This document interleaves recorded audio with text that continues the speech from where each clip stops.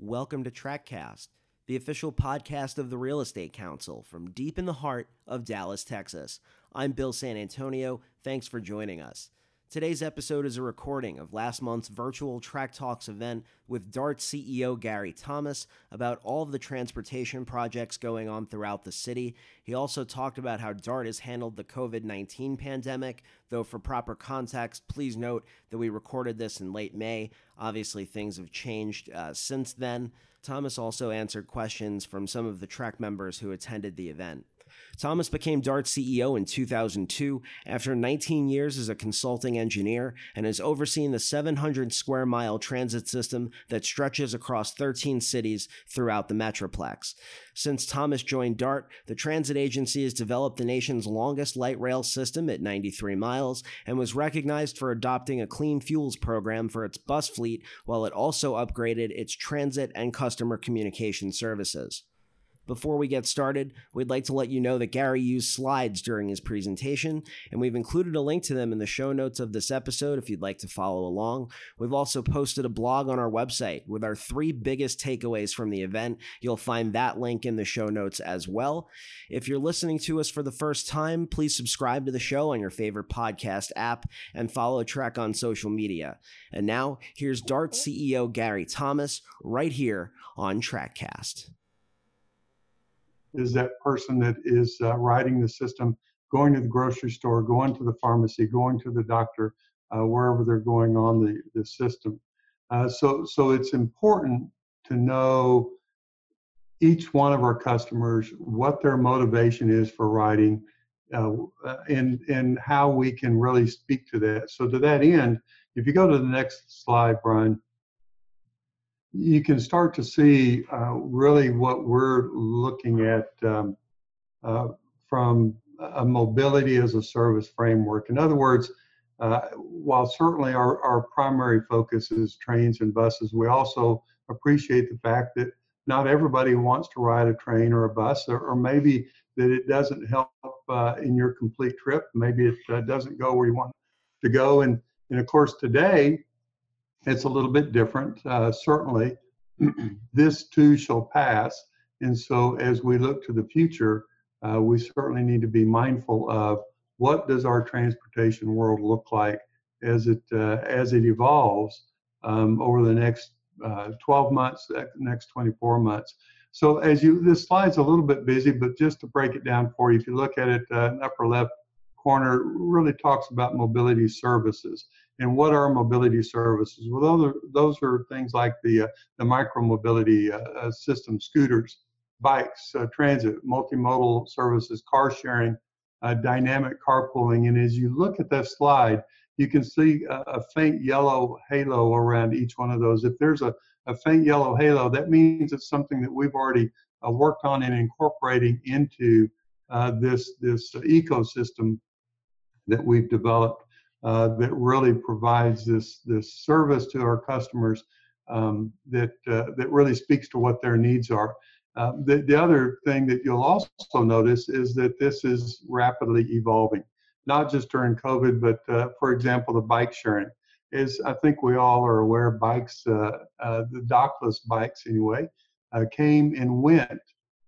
Dallas was renowned throughout certainly the country as one of those locations that had more dockless bikes than pretty much any place else in the nation. And of course, that disappeared almost as quickly as it came. Scooters, in large part, have taken their place. Car sharing was also one of those early entries into this mobility ecosystem, but really isn't present anymore. As you work your way around counterclockwise, apps and services, you can see Wi-Fi, smart payments, interactive kiosks, trip planning. All of those things are already things that we've incorporated into our services, rewards and incentives, and moving around connected services. That's still in development, but connected traveler, automated vehicles. Of course, automated vehicles may be a thing of the future. Something to look forward to. Dynamic parking and traffic management. Traffic management is a piece that we're actually working on right now, tying all of that data together. And while we were driving our cars to work, it was always a little eerie when I'd get in my vehicle in the morning at 6:30, and it would say, "Oh, you must be on your way to work." My phone would, and it would tell me that it was 35, 40 minutes or whatever it was if I drove to work. What we're working on is giving our customers again that option. So if you get in your vehicle and your phone comes up and it says, "Oh, it's 6:30, you must be on your way to work. Here are your choices, and here's how long it's going to take for each one of those choices, and here's how much it's going to cost for each one of those choices." Remembering that driving is not free, the highway is not free. All of those things have a cost associated with them, and of course, as we move around this chart and up to our P3 agreements, that's where you see Prayer Transit, our connections with the TNCs, Uber, Lyft, taxis, car companies, and even air taxis and microtransit. So all of this brings all the systems together. So when our customer approaches us and says, "This is where I'm at, and this is where I want to go. Here are all the choices." And from a consumer standpoint, that's great if someone aggregates all those choices and says, "Okay, here are your choices. Here are the options. Here's how much it's going to cost. Here's how long it's going to take." It's not too dissimilar to our world right now, as we say, "Okay, I need a new desk chair because this chair is not very comfortable." And I go online, and how long is it going to take to get here? Is it a 2-day delivery? Is it a 2-week delivery? And what are my choices, and how much do they cost? Very similar kinds of responses, and we don't always think about that in the transportation world. But what, again, the customer. Who am I? What am I trying to achieve? Where am I going? Is it important that I get there in 2 minutes or 20 minutes? Is it important that it costs $1 or $50? Those are the kinds of choices that people ought to have in transportation. They have them everywhere else. We've gotten used to that. So how do we make that happen? If you go to the next slide, some of you are probably already aware that we've done a lot of this already. We've done it through our GoPass app. We actually introduced the GoPass app in 2013. Now, when we did that in 2013, it wasn't really to be the aggregator of all these choices. It really was a low-cost entry into a smart ticketing kind of approach. And if you had the opportunity to go to some of the other cities around the country, around the world, you might have realized that many places, whether it be Chicago or London or some of the places, they have a tap card. Washington, D.C., they'd have a tap card. Atlanta had a tap card. And we looked into that. We said, well, gosh, wouldn't that be nice if we could have a tap card too? And then we started looking at how much those systems cost in 2013. And it was ridiculous. It was hundreds of millions of dollars. For example, Chicago, if you're familiar with the Venture card in Chicago, it cost $300+ million to implement that system. We said, we can't afford that. So we said, look, why don't we go with mobile technology, not really realizing that really was the way of the future, and that the tap cards probably become a way of the past as time continues to go on. So we entered that market in that manner in 2013. And pretty quickly after that, I was on a panel, and the head of Uber for North Texas was also on the panel. And he was talking about Uber. And remember, 2013, Uber really didn't come to Dallas until 2012 timeframe. So he was on the panel telling people about this new service. I was on the panel talking about the new GoPass app. And afterwards, we started visiting with each other. And we said, wouldn't it be great if you could use our app or their app and combine your modes, so you can plug in where you are, where you wanted to go, and what your criteria were, whether it be the cheapest trip, the fastest trip, whatever your criteria. Maybe you have a mobility a need that is specific to you, or maybe you just really want to ride a scooter in the middle of your trip. But you as a consumer ought to be able to pick that. Obviously, if you go to Google now, it'll tell you, well, if you drive or if you walk or or if you take a TNC, here's how Uber or Lyft, here's how that trip will look. But nobody actually puts all the modes together to actually allow you to pick that trip based on your particular criteria. So that's what we've done. We continue to work through that with the GoPass. And if you go to the next slide, I'll back up for just a second and give you a little bit of an overview of what our agency is all about. We have about 650 buses, and we're actually down under 10,000 bus stops now. And while that's important, why that's important is because sometimes too many bus stops cause your trip to be a little bit slow. So as we continue to look at our service area, we continue to look at where those bus stops are, and are there bus stops that we don't need or that we can consolidate. So bus stops, number of bus stops are important. Of course, the light rail system, 93 miles of light rail, as I like to say, the longest light rail system in North America. Now, some folks will say, well, yeah, but that's not always a good thing. Well, it depends on your perspective. It depends on what you're trying to do and what you're trying to achieve and where you're trying to go. But the reality is we do have the longest light rail system in North America. And who would have thought that when DART was created, that North Texans would demand transportation choices like they have, an opportunity to get out of the car and do something different. 35 miles of commuter rail, that's the TRE between Fort Worth and Dallas, and 13 GoLink zones. GoLink zones kind of shifts back to the previous couple of slides. In many parts of our service area, we don't have good bus service. We don't have rail service. Sometimes the buses may only come every 60 minutes. Well, that's not very good service. So what we did is implement a GoLink zone. And this is an on-demand zone. So it's a geo-fenced area where if you're in that zone and need to go somewhere, or if you're going to that zone and you go to the GoPass app, it will say, oh, you're in the zone or you're going to that zone. Here are your choices. And one of those choices is you can have a van. Let's say you're in the zone and you live in the zone and you want to go to the closest rail station. You can say, I'm here and I want to go to that rail station. Then the van will come and pick you up. It's a 10-minute response time. That's our metric. The fares are similar to what it would be if you rode a train or a bus. That's the beauty of it. And again, 10-minute response time to get you to any place in the zone or to the closest rail station. The challenge is that became more and more popular.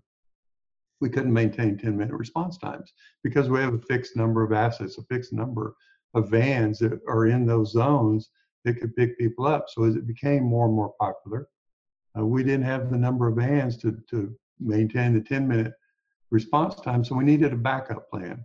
And so we went out with the procurement, and our backup plan was Uber Pool.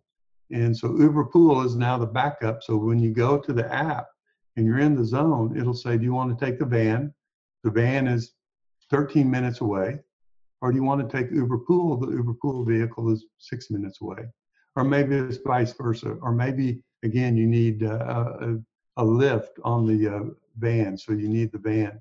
So those are the kinds of choices as a consumer the GoLink zone, for example, allows.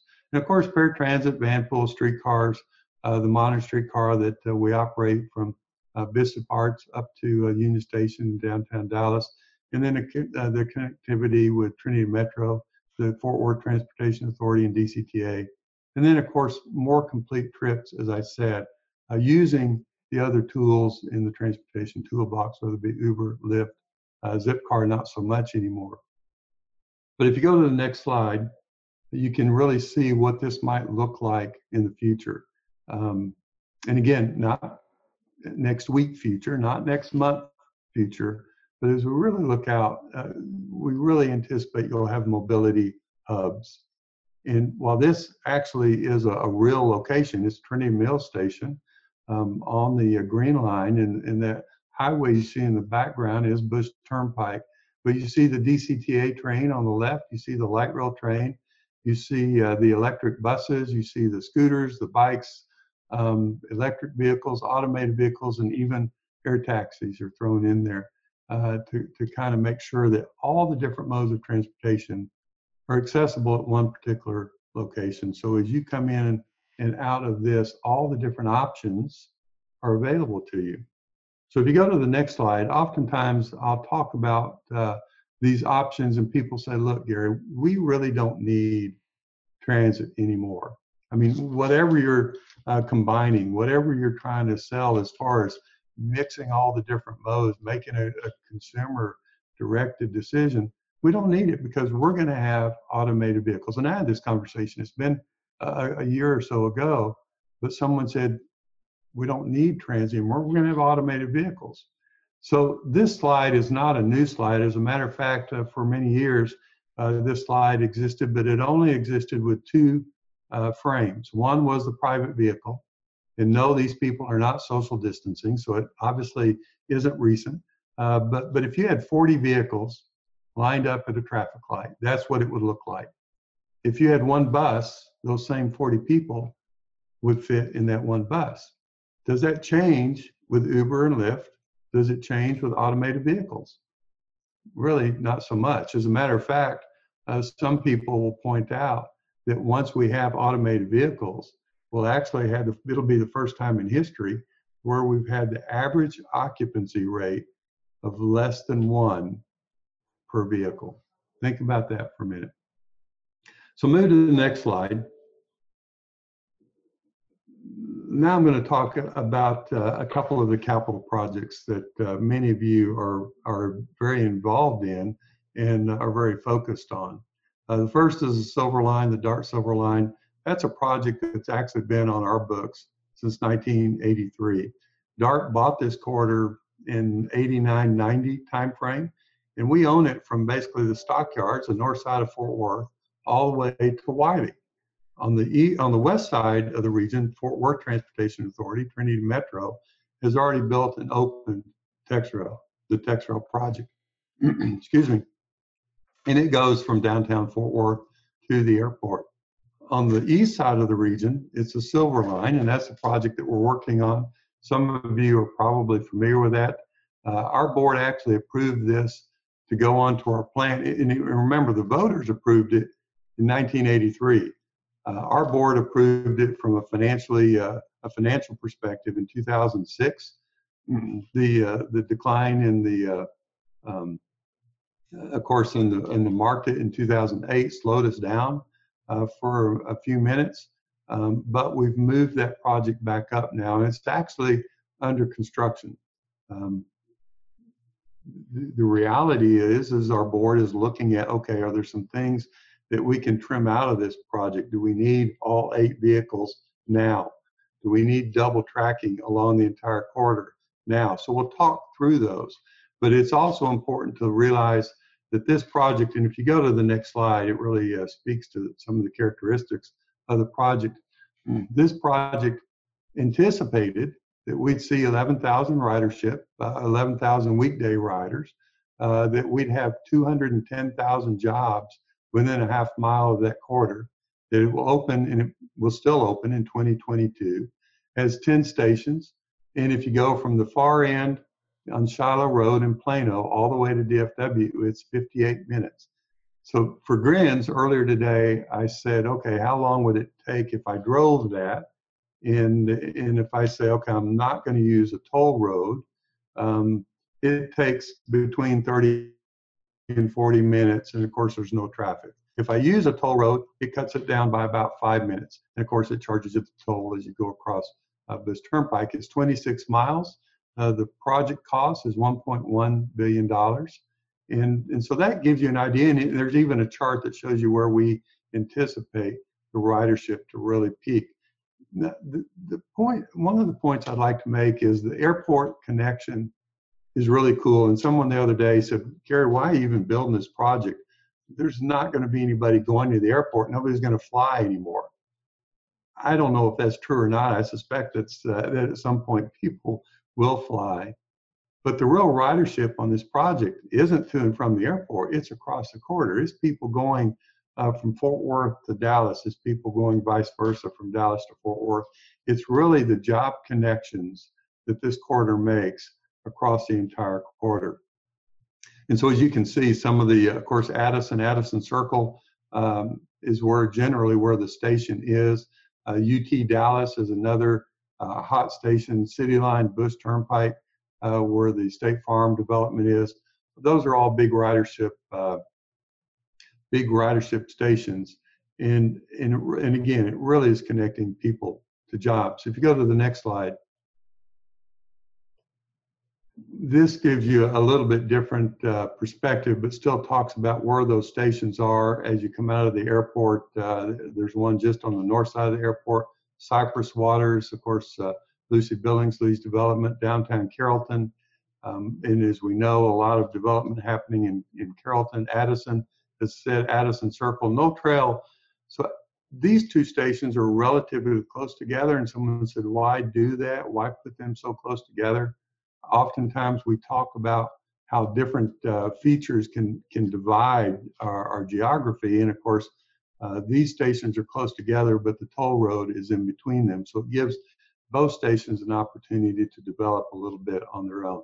UT Dallas, if you've been there lately, you know that there's an awful lot of development occurring around where this proposed station is going to be. Of course, City Line Bush, 12th Street, in downtown, near downtown Plano. The Toll Brothers are doing their development around this station now, and then the Shiloh Road station on the eastern edge of the project. So the project is well in, it's a design build project. It's well into the design phase now.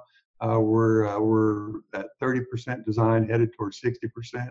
The contractor has already started relocating utilities, pulling up track, doing their borings, all of those subsurface borings, all those kinds of things. And again, headed toward a completion date of 2022. If you go to the next slide, you can see the next large project that we're working on, and that's our second alignment in downtown Dallas. And again, many of you have probably heard about it, been involved in this in some form or fashion. And just real quick, the background is we always contemplated doing something different with our existing alignment. Initially, what we contemplated was putting the original alignment underground.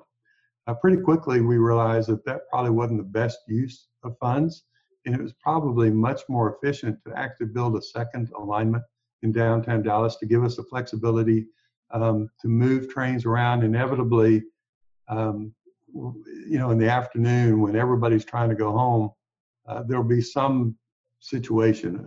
Once, about 3 years ago, there was a fire at one of the new hotels, and the fire department comes and lays their hoses across the tracks. Obviously, they don't want any trains to run across those hoses, so we're stuck. And all of a sudden, pretty quickly, you realize how many people were using the train to get to and from work every day. So this gives us the flexibility to get around those kinds of things. It also speeds up the train traffic through downtown. We started on this project thinking that it would be mostly at grade. And as we worked our way through the process, it became apparent that really the desire was that this be below grade. So we had to shift gears a little bit, but we've been working through that, working with the property owners as we go through this corridor. And really the challenge right now is how we cross 345 on the east side. So if you go to the next slide, I'll talk a little bit more about the different components of the project. It's roughly a $1.4 billion project. There are 3 new subway stations. We anticipated it would be done in 2024. 345 might cause us to add another year to that schedule as we work through the 345 crossing. It connects 2 different light rail job or lines. There's 150,000 jobs within a quarter mile of the different stations, and it takes 11 minutes and is 2 miles long. If you go to the next slide, again, it kind of shows you where the different stations are. There's one, Museum Way, which is right next to the Perot Museum, Metro Center, which is where it crosses the existing alignment. And then we turn left on Commerce, and there's one near the AT&T headquarters on Commerce. And then as we go further east, it's near the existing bus terminal. So it's kind of between the bus terminal and the farmers market, right before we go under 345. So as we hit 345, not literally, but as we cross 345, of course, 345 is up in the air right now. And as TxDOT looks at it, where is 345 going to land in the future? Is it going to stay up in the air? Is it going to be at grade? Is it going to be below grade? So while they're trying to make their decision, we're trying to, of course, to get our project designed and built. So the timing from that standpoint doesn't work ideally, but TxDOT has been pretty aggressive in going through their planning phase to help us identify where we need to be, where they're going to be, to get both of these major projects really to cross each other in the most ideal way, again, for all of the customers. So if you go to the next slide, I've talked a lot about what we were doing and what we were planning on, and all of those things are going to continue to move forward.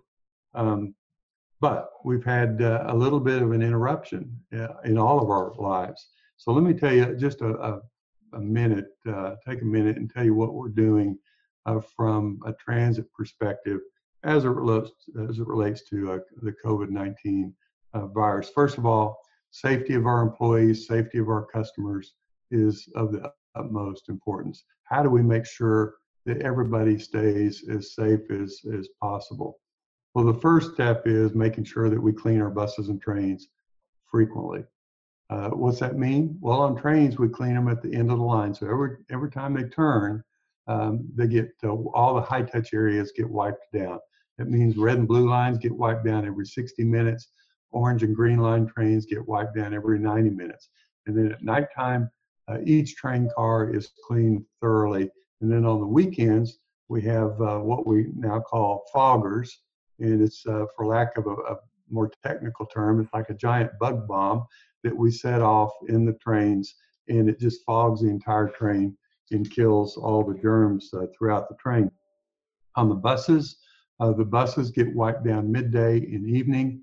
You might have heard me say recently that one of the challenges that we have is we have some buses that go out in the morning and never come back until that evening. And so we can't wipe them down as easily in the midday. So we're actually looking at how we deploy cleaners to different parts or different areas along that bus's route to come on board, clean everything as quickly as possible, and then get back off. And then again, on the weekends, those buses get either fogged or sprayed. Again, it's a sprayer that you walk through, a sprayer on the backpack, and you spray everything in the bus, and the chemical then kills all the germs. So again, cleaning is paramount. We clean often, and anytime a new product or new idea comes out, obviously we're looking at that. We take the temperatures of our bus operators and mechanics on a daily basis. We have masks, we have wipes, a lot of things that people are just now thinking about. Well, gosh, where do I buy masks? We've been buying them. Quite frankly, we weren't able to get masks in early April, but now we have a good steady supply of masks for our operators, and we're talking about maybe providing masks for our customers as well. The other thing that we did is said, look, if you're going to ride the bus, you're going to get on the rear door. We're not suspending fares, but we're not enforcing fares either. And the other thing we did is we actually put a barrier so you could not walk forward and you could not get within 6 feet of the bus operator. The other thing that we did is put up a barrier. Again, for lack of a more technical term, it looks a lot like a clear shower curtain. But a lot of our buses already have plexiglass doors on the operator compartment. We're looking at modifying those and making those more complete as we move forward, because we don't think this is going to end in the next few months. We think it'll be something that we'll need to pay attention to for several months in the future. The financial impact for us is probably going to be significant. Most of our revenue, 75% of our revenue, comes from sales tax. And while we would like to hope and think that everything will go back to normal, it will at some point. Certainly, we all get that. But it's probably not going to get there for several months, 12 to 24 months. And so we're actually planning for that drop in sales tax revenue. And what does that look like? We've already gone to a modified Saturday service. Well, what's modified mean? That means that some routes did not run on Saturday. So we've added those routes back in so those people can still ride. And then we also realize that some routes are still very, very busy on Saturdays. And so we've got to insert buses to make sure that we can still try to hold the capacity of the bus to 20, no more than 20 people. And then, of course, as time moves forward, actually starting in June, we anticipate letting front door boarding occur again, which allows a little more spacing out, but we're still paying attention to that social distancing on the bus. As you might imagine, transit was never set up for social distancing. So that's part of the challenge that we need to face. And so all of this starts to come full circle because, as I talked about at the very beginning, who our customers are, who's going to get on the bus, who's going to be slow to get back on the bus or the train. Probably more cars are going to be bought. The car dealerships are making it much easier now to buy a car. Low interest rates, 0% in some cases. Gas prices are low. So there'll be people that will buy a car. So I'm not getting back on the train or bus. I'm going to buy a car. Or I'm going to drive my car if I was taking the train or the bus. We get that. We understand that. But then you get back to congestion. Well, maybe congestion doesn't get back to where it was, certainly, because now people have figured out how to work from home. So from our standpoint, we're really looking at how we combine all the different modes. We're a lot further ahead than most transit agencies because, again, we started on this app, this platform in 2013 that pulls all the resources together. So as we look to the future, I really see this being a pivot point where we get to take advantage of this opportunity to look more at mobility as a service as opposed to just trains and buses. So hopefully everybody's staying safe. Hopefully this has been helpful and informative, and I'd be happy to answer any questions.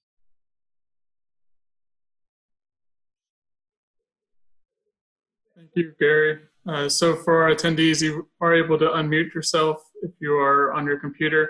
If you're dialing in by phone, you can hit *6, and that will unmute yourself by phone. I had a couple questions submitted in advance of today's event, so I'll start off by asking one of those. So mostly, I think this will relate to the bus route redesign, which just wasn't in the PowerPoint slides. So, for those who are commuting, there are long waits at bus stops or can't walk to a light rail station, what opportunity does the bus route redesign provide to reach more places? Right. So we are in the process, and we'd started this before COVID, but we'd started looking at our entire bus system. So over the years, as you might imagine, we look at our bus system every year. We tweak it every year. As we add a light rail line, we might look at a bigger area and how those buses feed into the light rail, how they work off of each other. But we'd really never step back and taken a holistic look at the entire bus system for many years now. So we're in that process. A lot of times the complaint will be, gosh, Gary, it takes me 2 hours to get to from where I'm at to where I need to go, which is unfortunately true. I'll never forget the story of Mrs. Birch. Mrs. Birch is a real person, and she lives near Paul Quinn College, and she worked at a call center north of the airport. And someone got hold of Mrs. Birch's story, and it became very popular to tell the story that Mrs. Birch, it took Mrs. Birch 2 hours every day to get to her job. And so one day we met her, and Miss Birch would walk to the bus stop. She'd get on the bus and ride to the Blue Line, get on the Blue Line, change downtown to the Orange Line, go to Irving, and then she had to walk the last mile and a half to the call center where she worked. And it took 2 hours, and we rode with her. And pretty quickly we realized the biggest problem wasn't in the bus service network in south of downtown Dallas. It was the bus service network in Irving, because that bus didn't start until 6 in the morning, and that's when she needed to be at work. Well, obviously that's something that we could quickly fix, but the challenge as you look at a bus network is how do you make it? It's not like a car. You don't get to get on your car and drive from where you are to where you want to be. Sometimes it takes transfers. It doesn't always go exactly where you want to go. So from a policy perspective, one of the things the board needs to look at and think about is, do we have a coverage network or do we have a ridership network? Or where in the middle of that do we really land? In other words, do we deploy our buses where everybody has an opportunity to get on the bus? Maybe the bus only comes every 45 minutes to 60 minutes, but everybody has that opportunity. Or do we consolidate our resources and put the buses on the busiest routes so we maximize ridership? Well, of course, those are the ends of the spectrum. And for many, many years, you really didn't have a lot of options. You didn't have a lot of tools. I talked a lot about the GoLink zones, these on-demand zones, earlier in the presentation. And the GoLink zones now, we have 13 of them in existence now. Those start to give us the coverage in certain areas where maybe we don't put that bus that goes every 45 or 60 minutes, but we have a GoLink, an on-demand service that you can access, and the response time is somewhere on average of 10 minutes. So it gives you that opportunity to still be someplace maybe where there's not a good bus service, but it gets you there pretty quickly. And then you can get on a bus if it's got more frequency. And the idea is you put buses on those more traveled routes and they come more frequently. Maybe they come every 10 minutes instead of every 20 or 30 minutes. So you can get to where you need to go a whole lot quicker. So we're in that process now, and we're actually taking input from people. Our website has a lot of information on how you can be part of this process. We'll be presenting, actually this Tuesday, there's a public hearing that's on streetcars, but there'll be public hearings coming up, be more public meetings. We'll be briefing our board on some of these options that will be available and where we fall on that ridership versus coverage spectrum. This won't actually kick in, Brian, until probably, I would guess, late 2021 timeframe. By the time we actually go through all the public process, get all the input, design the system, and then go back out to the public with that redesigned system, get that input again, tweak it, and then put it in place. It'll be late 21 timeframe. But yes, it's underway, and I think it'll benefit a lot of people.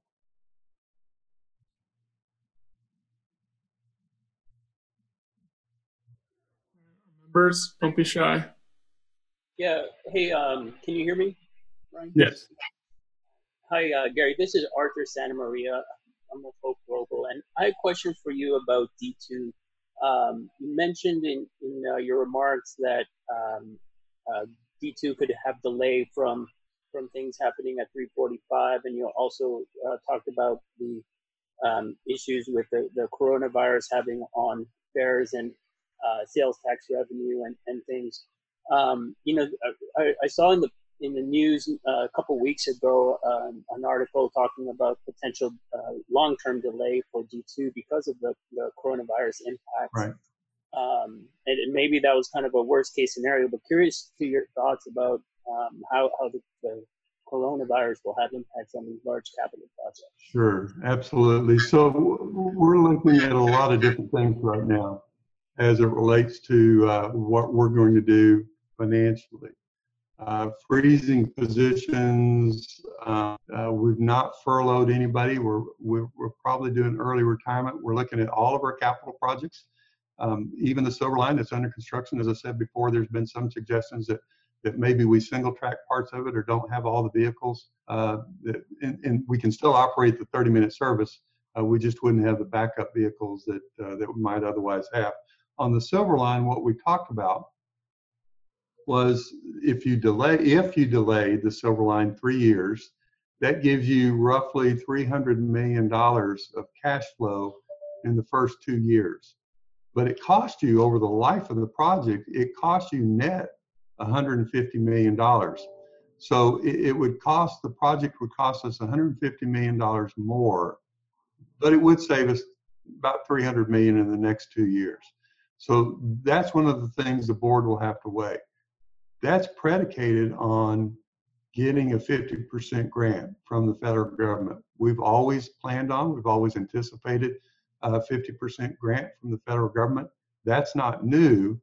The concern was early on, well, what happens if the federal government doesn't give you a 50% grant? So we went through a worst case scenario and said, well, what happens if we only get a $300 million grant from someplace, whether it be the federal government or whatever sources that would come from. And we built our financial plan around that assumption. So if we change the assumption to what we really expect, and that is a 50% grant, then you said, well, we're going to delay it 3 years. Like I said, you're looking at a net cost increase of 150, but 300 million in savings. So what we've done, and you're actually getting the sneak preview of that now, but what we'll tell our board a week from today is that we've looked at rephasing that project and recash flowing that project where we think we can actually keep it on track without really doing anything other than rephasing it a little bit, splitting the tunnel out separate from the rest of the construction, doing some things that are a little more creative, but would allow us to basically achieve the same $300 million savings over the next 2 or 3 years, but keep the project generally on schedule. So that's those are things that we'll present to the board. The board will obviously decide. The 15-year option that I think you probably read about was certainly a worst case scenario.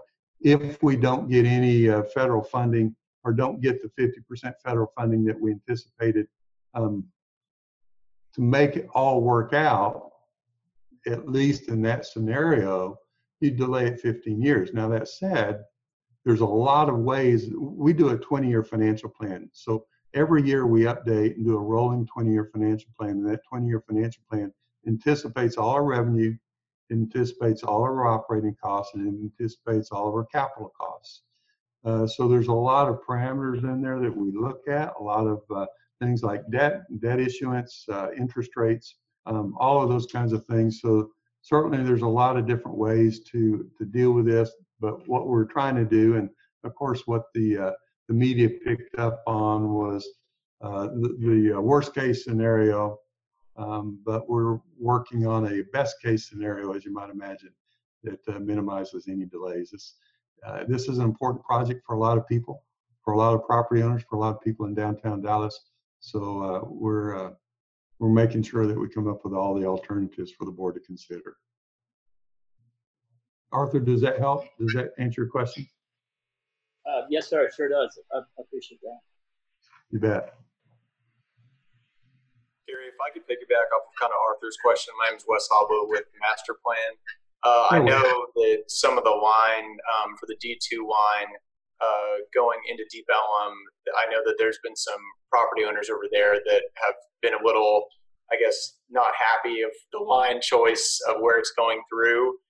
Right.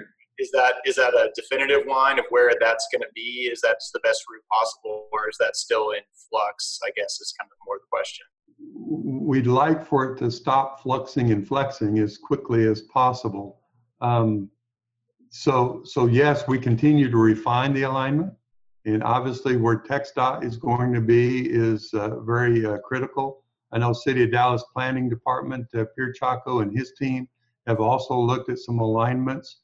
Some of those we've looked at previously. Some of those are tweaks of those kinds of alignments that we've looked at previously. We're working through all of those alternatives that were recently provided to us to see what the cost is, what the delay, if any, is, what the benefits, pros and cons are, and then how that might work with the 345 realignment. The goal is, of course, to narrow that down as quickly as possible. What's that mean, quickly as possible? In our world, to keep things on schedule, we'd like to get that resolved in late summer. And our plan, our hope is that we submit this project back into the federal process in September, and then we would get a rating out of the federal process in the January-February timeframe. Again, when the FTA rates a project, medium is the worst you could do and still have the chance of getting funding. Medium high or high is obviously where you prefer to be, which gives you a lot better chance of getting federal funding. We think we're in that medium high to high range right now, so we'll continue to push that forward. But that's our hope, is that we can nail the alignment down by the late summer timeframe, so we can get that submitted to the FTA in their submittal deadline process in the September timeframe. Thank you. Does that help? Yes. Thank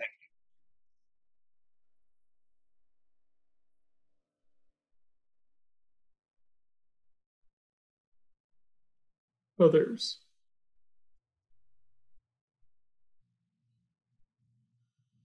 I'll pose another question with the City of Dallas. Transit-oriented development's been in the conversation a lot. How is DART working with the City of Dallas to, build more transit-oriented development around light rail stations like Mockingbird and some of the other ones that have been successful, Inwood, et cetera? So Brian, I'm so excited that the City of Dallas has really embraced the concept of TOD, transit-oriented development, much more aggressively than they had in the past. Of course, we've had this conversation over the years, but the last time I had an active conversation like this one was when Alan Wallen was on council. And Lucy, I think you probably remember that. That's been a minute or two ago. But the exciting thing is that the city council Councilman Atkins has really started talking about transit-oriented development again. The preponderance of our stations are in the City of Dallas, and so we're excited about that opportunity. Mockingbird Station was one of those opportunities that many of us are familiar with. The developer actually had to talk about the proximity to Central Expressway to get the funding, all the time realizing that the access to the rail station was also going to be critically important. So that one happened. Of course, Southside Lamar was another one.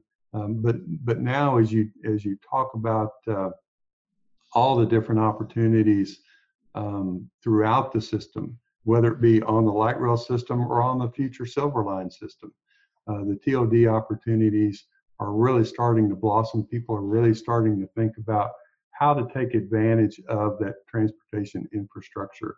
So we look forward to working with the City of Dallas as they have really renewed their thought process. They've brought a new person on board,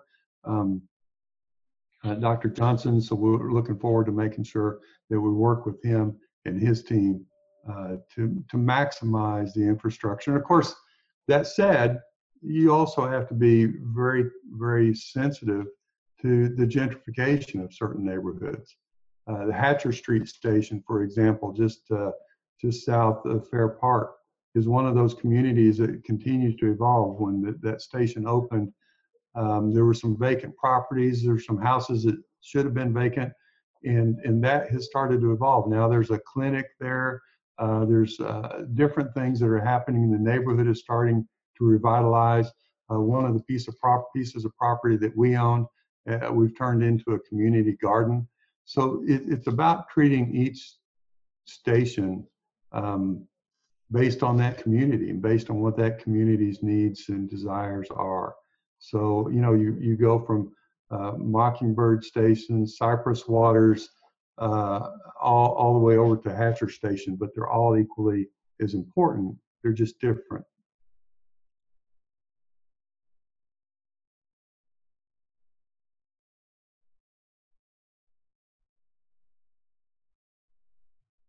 Anyone else? I've got one, Brian. Go ahead. Hi, my name is Matt Jacobs. I had a question regarding ridership. Mr. Thomas, I'd seen on some charts and studies before that have shown declining ridership for the trains and buses since about 2008. Do you have any thoughts on what may be causing some of that, or Sure. ways to respond?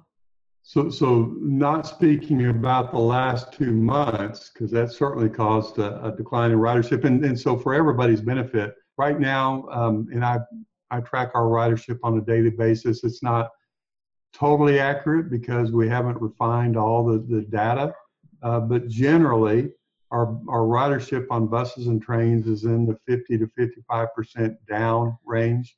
That means that we're still carrying in the neighborhood of 100,000 trips on a daily basis on the system. Matt, to your point though, 2008 for many systems around the country was a high mark for a variety of reasons. And of course, when the decline in the economy happened shortly after that, it triggered something that it continued. So why is ridership declining nationwide and not just at DART? Well, part of it is gentrification of neighborhoods. I mean, if you think about many cities, and going back to urban planning, many cities, as they grew up, that first ring right around the city, and Dallas wasn't necessarily too unique in this, but had a lot of lower income folks. Uptown was low income for many, many years. And so a lot of folks that lived in Uptown rode the bus to downtown to get to their job every day. So you have a very dense market of people that ride transit. And of course, we know that density will drive good transit ridership. As Uptown has gentrified, of course, you don't have the low income. It's still very dense, and people don't necessarily own cars if they live in Uptown, but they travel. Some travel by train or bus, but some travel by Uber or scooters or bikes or however they get around. So gentrification of neighborhoods is part of it. Car ownership, cost of gas, as you certainly know, the cost of fuel for the last 10 years has been relatively low. The last 2 months, very low. But the last 10 years actually has been very low. If we go back to 2008 and just prior to that, 2005, you saw $4 and $5 a gallon gasoline. And so now you have, and the cost of entry into cars is very low. A lot of low income or a lot of low interest rates, even before the last two months. A lot of low interest rates, a lot of low cost cars. So people that maybe didn't have cars said, oh, this is my opportunity, and went out and bought a car.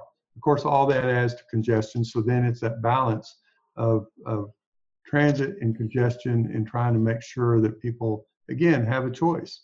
The challenge, and I think updating people's bus systems, and again, this is not unique to Dallas and DART as far as reimagining our bus system. This is something that's going on across the country as people look at their bus systems and really start to shift from a coverage model more toward a ridership model.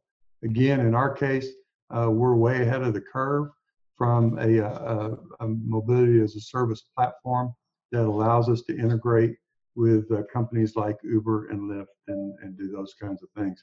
So from our perspective, I think it's really about, so ridership has declined. It's really about how do you make sure that people have the choice and the options, and how do you put all of that together so people can make more informed decisions on where they want to go. Matt, does that help? It does. And you had mentioned a while back about the on-demand areas and how that can start to fill in some of the gaps. Does there get to a point, and again, this is kind of a vague question, but is there a point that you get to if ridership drops so much to an area, is that on-demand service that's more tailored to the individual? Is that a better use of money than, say, a static line that's just going to be established in an area? Oh, absolutely it is. Absolutely it is, because if you're losing, and of course you have to look at why you're losing ridership on a particular line. As I said earlier, if you have 60-minute headways or a bus only comes every 60 minutes, I promise you, the only person that's going to ride that bus is the person that has to. Because that's just, I mean, if you miss that bus, you're sitting there for another 60 minutes. And we don't even like to wait for Amazon 60 minutes anymore. It's unrealistic for us to continue to provide that kind of service and expect people to really use it. So we've really got to rethink what we do and how we provide the service. And I think the on-demand choices, integrating those on-demand choices and using those tools, consolidating buses onto routes where we know the ridership will be higher and have more frequent buses makes a lot of sense to me. Again, it's the board decision, it's a policy decision as far as where we land from a coverage versus ridership perspective. But you can get yourself into a downward spiral as you try to match service to ridership, and pretty soon you've killed all the ridership opportunities on a particular route. So those are the kinds of things that we've got to look at and pay attention to.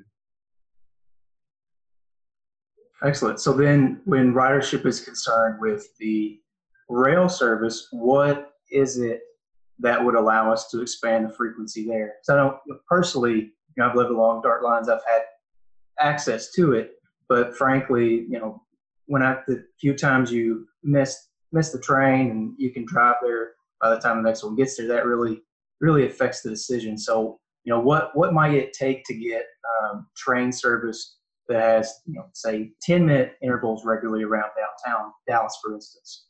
Right. So that's something that we have to look at. Part of that's driven from a financial perspective. Prior to working from home every day, I rode and parked at the Bush Turnpike station and rode into downtown. That particular case, because it was a combination orange and red line, train came every 7.5 minutes. And so I understand exactly what you're saying, because I never worried about the schedule of the train. I knew that if I showed up anytime between 6 in the morning and 9 in the morning or 8:30, there was going to be a train there within a few minutes. I think as we look to the future, it especially for the next year, 12 months, 20, maybe 24 months, depending on how long this lasts, it really is financially driven. I mean, as we think about our near-term future, it's matching up our service to where people are and where they want to go, and our revenue, and that's really the short-term view. Longer-term view, and we already started having conversations. How do you increase frequency on the train? I mean, the train is easy. I mean, once you get on, you're not stalled in traffic. You don't get caught in traffic jams. The timing is incredibly dependable. We have well over a 95% on-time performance on the train, so it makes it simple from a user standpoint. So really, how do we get it shorter? Now, the D2 actually allows us to move more trains through downtown. Part of the challenge is that some of the junctions on the east side and west side of downtown only allow us to get down to about 12.5 minute on a particular line. So right now we're at 15 minute during peaks. We can get down about 12, somewhere between 10 and 12 minutes. But it's hard for us to get shorter than that without D2. So on those, so what is it that they do during the state fair that increases the frequency? So during the state fair, we do a couple of things. One is that we actually run trains through the yard. So we have a yard just southeast of downtown, and for some of those trains, we run them through the yard on the yard tracks to circumvent downtown. And then on some of the red line trains, we actually have the track available to take it straight from Plano, for example, straight to the state fair. So for on Texas OU Day, we will do that. But we're running pretty much the maximum capacity for Texas OU Day for sure. So our high ridership days typically Texas OU, Columbus Day, because Columbus Day is normally high school day at the fair, And then St. Patrick's Day Parade, believe it or not, is the other big ridership day. I guess people really do drink their green beer responsibly and ride the train. So, thank you. You bet.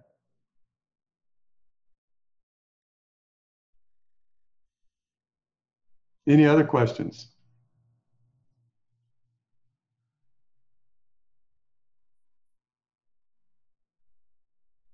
Brian, I'm pleased to have the opportunity today. I appreciate y'all spending your afternoon, Tuesday afternoon, with me, and I hope everybody stays safe. Hopefully, we'll be able to get people not next week or so, but soon get back on the trains and buses. I quite frankly, I don't need that overcrowding right now. No worries. We know that you've had a lot of busy times recently, and really appreciate the partnerships with the food delivery and everything else that you've taken on as an organization. So we look forward to more to come from Dart. Thank you for your time. I didn't even talk about Dart Serves, and that's another effort that, because some of our service is contracted out, we had people sitting around without anything to do because the passenger load had gone down. So we said, how can we use this capacity? And so we've worked with Dallas Independent School District, Garland Independent School District, Catholic Charities. I mean, there's a long list of folks, a lot of the senior centers where we're actually delivering food to different people. And we'll actually go in for seniors in our paratransit program, we'll actually go pick up their groceries at the grocery store if they pre-ordered. So a lot of good things are happening as we work through this time. But thank you very much. I appreciate the opportunity. That's all for today's show. I'd like to thank Dart CEO Gary Thomas for taking the time to speak with our members. You can also check out the blog post and slides from Gary's presentation via the show notes. And don't forget to subscribe to the show. Follow Trek on social media as well. Until next time, I'm Bill San Antonio. Thanks for listening.